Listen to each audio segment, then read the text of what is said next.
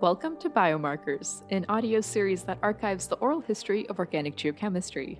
I'm your host, Fatima Hussein, and I'm here today with my series co-creators and fellow organic geochemists, Angel Maharo and Juliana Drozd. For today's episode, we spoke with Dr. Chris Reddy, who is a senior scientist and the Stanley W. Watson Chair in Oceanography at the Woods Hole Oceanographic Institute, also known as WHOI. At WHOI, Chris focuses on the source, transport, and fate of organic contaminants in coastal and oceanic waters. We began our conversation at the beginning.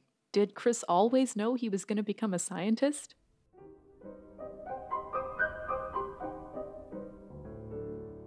When I was in high school, maybe 2 or 3 science teachers who went out of their way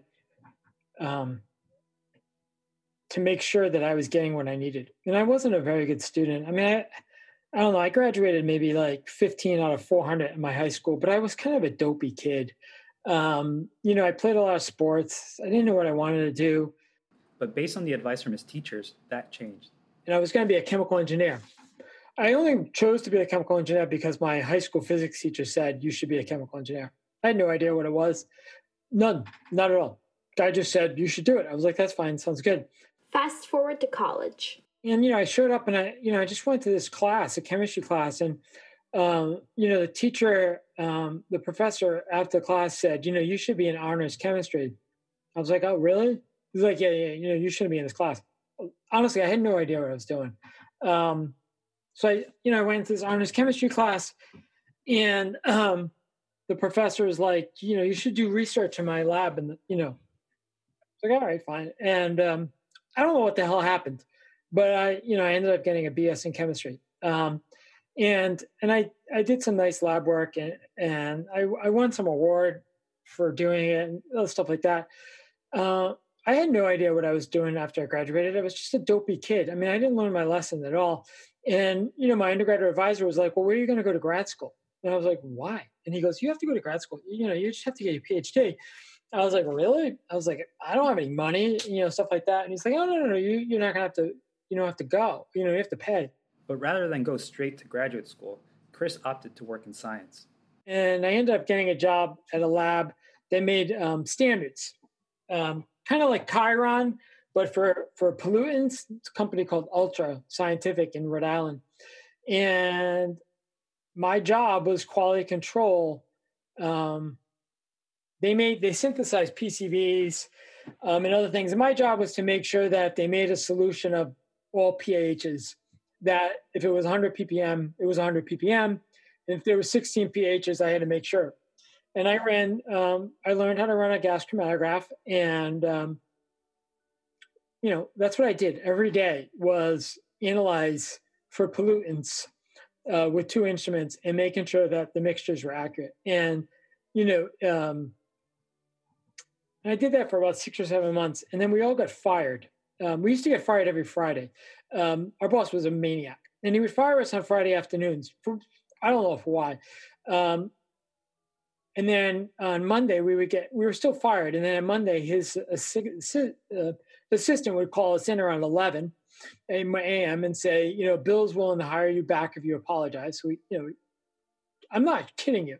We would come back and we'd apologize and tell him we'd work harder. And then we would start working on Monday afternoon and we were docked 1 day's pay. And I did that. And then finally, I just didn't come back and didn't have a job. Ended up delivering cookies on a stick, for this company. They would bake cookies and put them on a floral stick. And then I would deliver the cookies because I didn't have a job. And it was like Christmas time. Let me tell you. You deliver cookies on a stick, and one of your deliveries is your high school girlfriend, you quickly find out what you want to do in your life. I took another job analyzing drinking water for volatile, like benzene and toluene and a lot of the halogenated methane chloride and all these for drinking water. And I did that for a while. And then my boss there said, you need to go to graduate school. I was was like, what should I study? He goes, you're really good at all this pollutant stuff.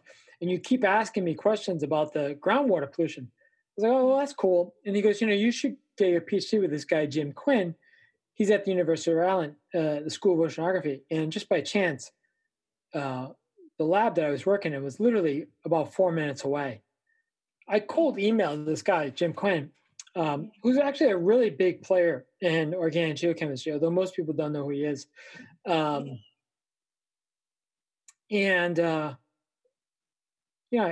went down and met with this guy, and next thing you know, I'm filling out an application, and I applied really late. I didn't get in per se.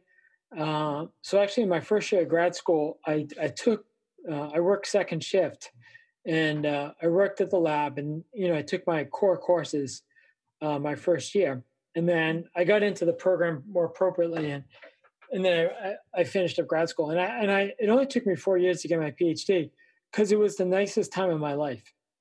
Honestly, graduate school was the easiest thing I ever did in my life because I worked for 2 companies that were extremely stressful, that made me, my second job, I went and had like a week or 2 weeks of training from Agilent. It was then Hewlett Packard onto for benchtop GCMS maintenance. So by the time I got to grad school, I could field strip a benchtop GCMS and put it back together. I wasn't like a lot of the grad students who were, and then I still had friends at Ultra Scientific, and they would give me the standards for free, and they would make me custom solutions. So, I'd be like, it would be a big help if I could get 1,000 ppm of this, and this. By the time I got to graduate school, I knew maintenance. I knew all these chemicals. I knew how to do great calibrations. And I kind of had a good understanding of what was going on. But then he had a revelation. After that was the end of people telling me what to do. Not because I didn't like it, but there's an underlying theme here, which is a couple times I made decisions that in my stomach I knew were the right ones. And that would have been fine. But the reason why I am where I am is because there were about 6 people who went out of their way to, for whatever reason, always helped me make the right decisions. Fairy godfathers, fairy godmothers, I don't know what you want to call them. We then asked Chris to share some of the proudest moments in his career. In 2014, I remember getting an email saying that I was awarded the Patterson Award from the Geochemical Society, Claire Patterson Award.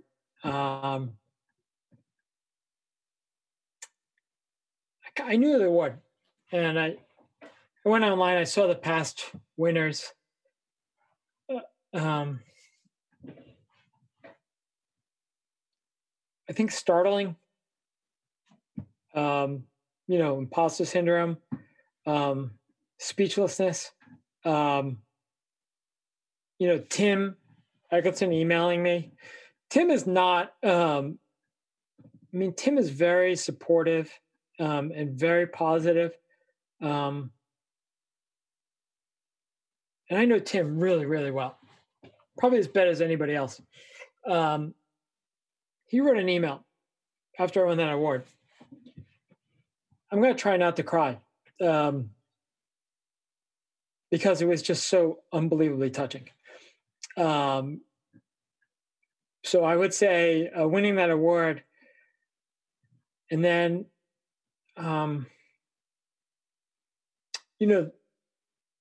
people found out that I had won that award, when you get emails from John Hayes, and I'm pretty sure I got an email from Tim's dad, Jeff, who I ended up being really good friends with as well. It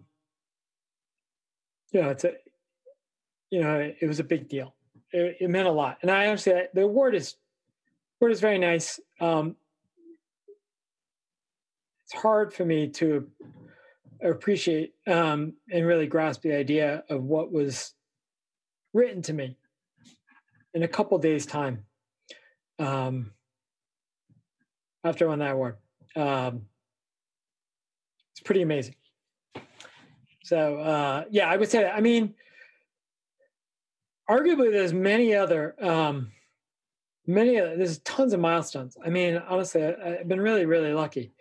We heard Chris had a fun nickname for Jeff Eglinton, so we asked him to tell us more about that and his relationship with Jeff. There was a couple other Jeffs in the building, so that's how I started calling him Papa Jeff. And he also kind of had this Smurf likeness to him, so it was like Papa Smurf and Papa Jeff. But the best part of working with Jeff was Jeff had no skills whatsoever for computers. And actually, so we wrote a paper for organic geochemistry, and him and I did it together. And I had given him figures, and I might have typed out a method section, extracted, GC profiles. And then he had, the papers and other stuff. And he showed up one day, and he opens up this yellow dingy envelope with all these little cut pieces of paper. And we wrote the paper by him Scotch taping, handwritten text and other stuff. That's how we wrote our paper. My first paper, one of the first papers I ever wrote when I was at Hui was with Jeff Eglinton, and the outline was Scotch taped to a piece of poster board with Jeff Eglinton. I'll never forget it. I mean, he had even the references. He must have had Lorraine, Tim's wife, who did everything. Just absolutely adored Jeff, and Jeff knew exactly how to make Lorraine do stuff for him. He must have printed out papers, and it was maybe a paper that Roger wrote. And maybe Roger cited some paper. And Jeff knew that citation would be useful for the paper that we were writing. So Jeff didn't use EndNote. He went and took a pair of scissors and cut out that reference from the hard copy paper, from Roger's paper. And then he put it in this envelope. And then we sat there and literally Scotch taped in that reference at the end of the reference list. And so, I don't know, that's how I call him Papa Jeff. We know that Chris ended up in the Phi Lab at Hui, so we asked him about his experience there. Let me just tell you what was going on in the Phi Lab when I showed up as a postdoc. For the 2 years I was a postdoc before I became an assistant scientist at Hui, Phi Lab, the building, let me just give you a sense of who was in that lab and who we were friendly with, who we ate lunch with. So I was a postdoc. Kai Hendricks was a postdoc. A guy named Peter Sauer, who was a postdoc, he's now in Indiana. This guy named Silvia Pantoja is doing really good work. Was a postdoc in Chile. He's in Chile. I'm trying to figure out, there was some other postdocs. Grad students was, Ann Pearson, Lahini Awahare, Liz Kujawinsky, Liz Miner, Alex Sessions, because he came with John from Indiana, and Alex and I became really good friends. And then Jeff Eglinton used to come and spend 3 months of the year with Tim. Roger, I shared an office with Roger when I was a postdoc. When he came and visited from Australia, Jeff Eglinton was always around. You name it. And I either had lunch with him, showed him my data, or something. It's crazy. People were saying to him, I was like, yeah, I was there. I remember when Alex Sessions made his first, delta D measurement on an individual compound. I remember it very clearly. I remember when John Hayes said to Kai Hendricks, you should look at the methane for the Archean biomarkers. I remember it like yesterday. And I remember like a month later when Kai came back and said he had minus 90 carbon numbers. I remember it. I remember like yesterday. I remember Ann Pearson had already made some of her radiocarbon measurements on pure compounds. But I remember, and I was making radiocarbon measurements as well with Ann. Ann trained me at the vacuum line. I learned how to make measurements from Ann. And then John Volkman was a postdoc with John Farrington, who also was there, but he was the dean. And Volkman was very close. And Volkman always used to be around the States like twice or three times a year. And when he always came to Woods Hole, and he always had dinner at John Farrington's house. And John Farrington and I are academic brothers. He got his PhD with Jim Kuhn as well. And I always was invited. If Volkman was in town, I had dinner with him. And, to this day, if I am ever stuck on anything in pure natural organic geochemistry, I email Volkman. And you will say to Volkman, and I kid you not, you'll say, hey, John, has anybody ever written a paper on blank, blank, blank fatty acids and blank, blank, blank? Whatever the time delay was, 12 hours, 13 hours later, he gives you the paper. He knows it. To end, we asked Chris, how would you describe your path to where you are today, considering all the connections you made with other organic geochemists during your career? It's like Forrest Gump. I mean, I kid you not. Like this dopey kid floating around and just countlessly lucky to meet all these people. And everybody is really, really supportive. Thanks so much for joining us today, and a sincere thank you to Dr. Chris Reddy for speaking with us and for sharing his incredible insights. And now for a special message. Hi, I'm Rachel Lupian, talking to you from the Lamont Doherty Earth Observatory. If you're enjoying the Biomarkers podcast and would like to stay up to date with all of our upcoming episodes, you can follow us on Apple Podcasts, Google Podcasts, Spotify, or wherever you listen to your favorite shows. Next time, we'll speak with Kate Freeman at Penn State. To tune in, go to summons.mit.edu/biomarkers podcast. Biomarkers is produced in the Summons Lab at the Massachusetts Institute of Technology.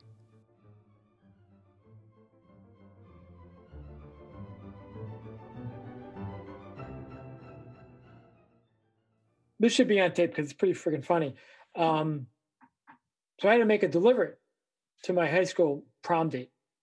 There was absolutely no freaking way I was going to knock on that door, delivering cookies to this woman. And I knew what the card was. Who was her boyfriend? I was like, I'm not going to do this. So I went and picked up my my little brother, who was probably 13 at the time. I picked him up in, I guess, junior high, and told him it was a family emergency. Picked him up, told him he had to go drop off these things, just ring the doorbell, give the thing, and walk away. That's what he did. And, you want to motivate yourself when you have to get your brother out of junior high to deliver cookies to your ex-girl prom date. So that was it.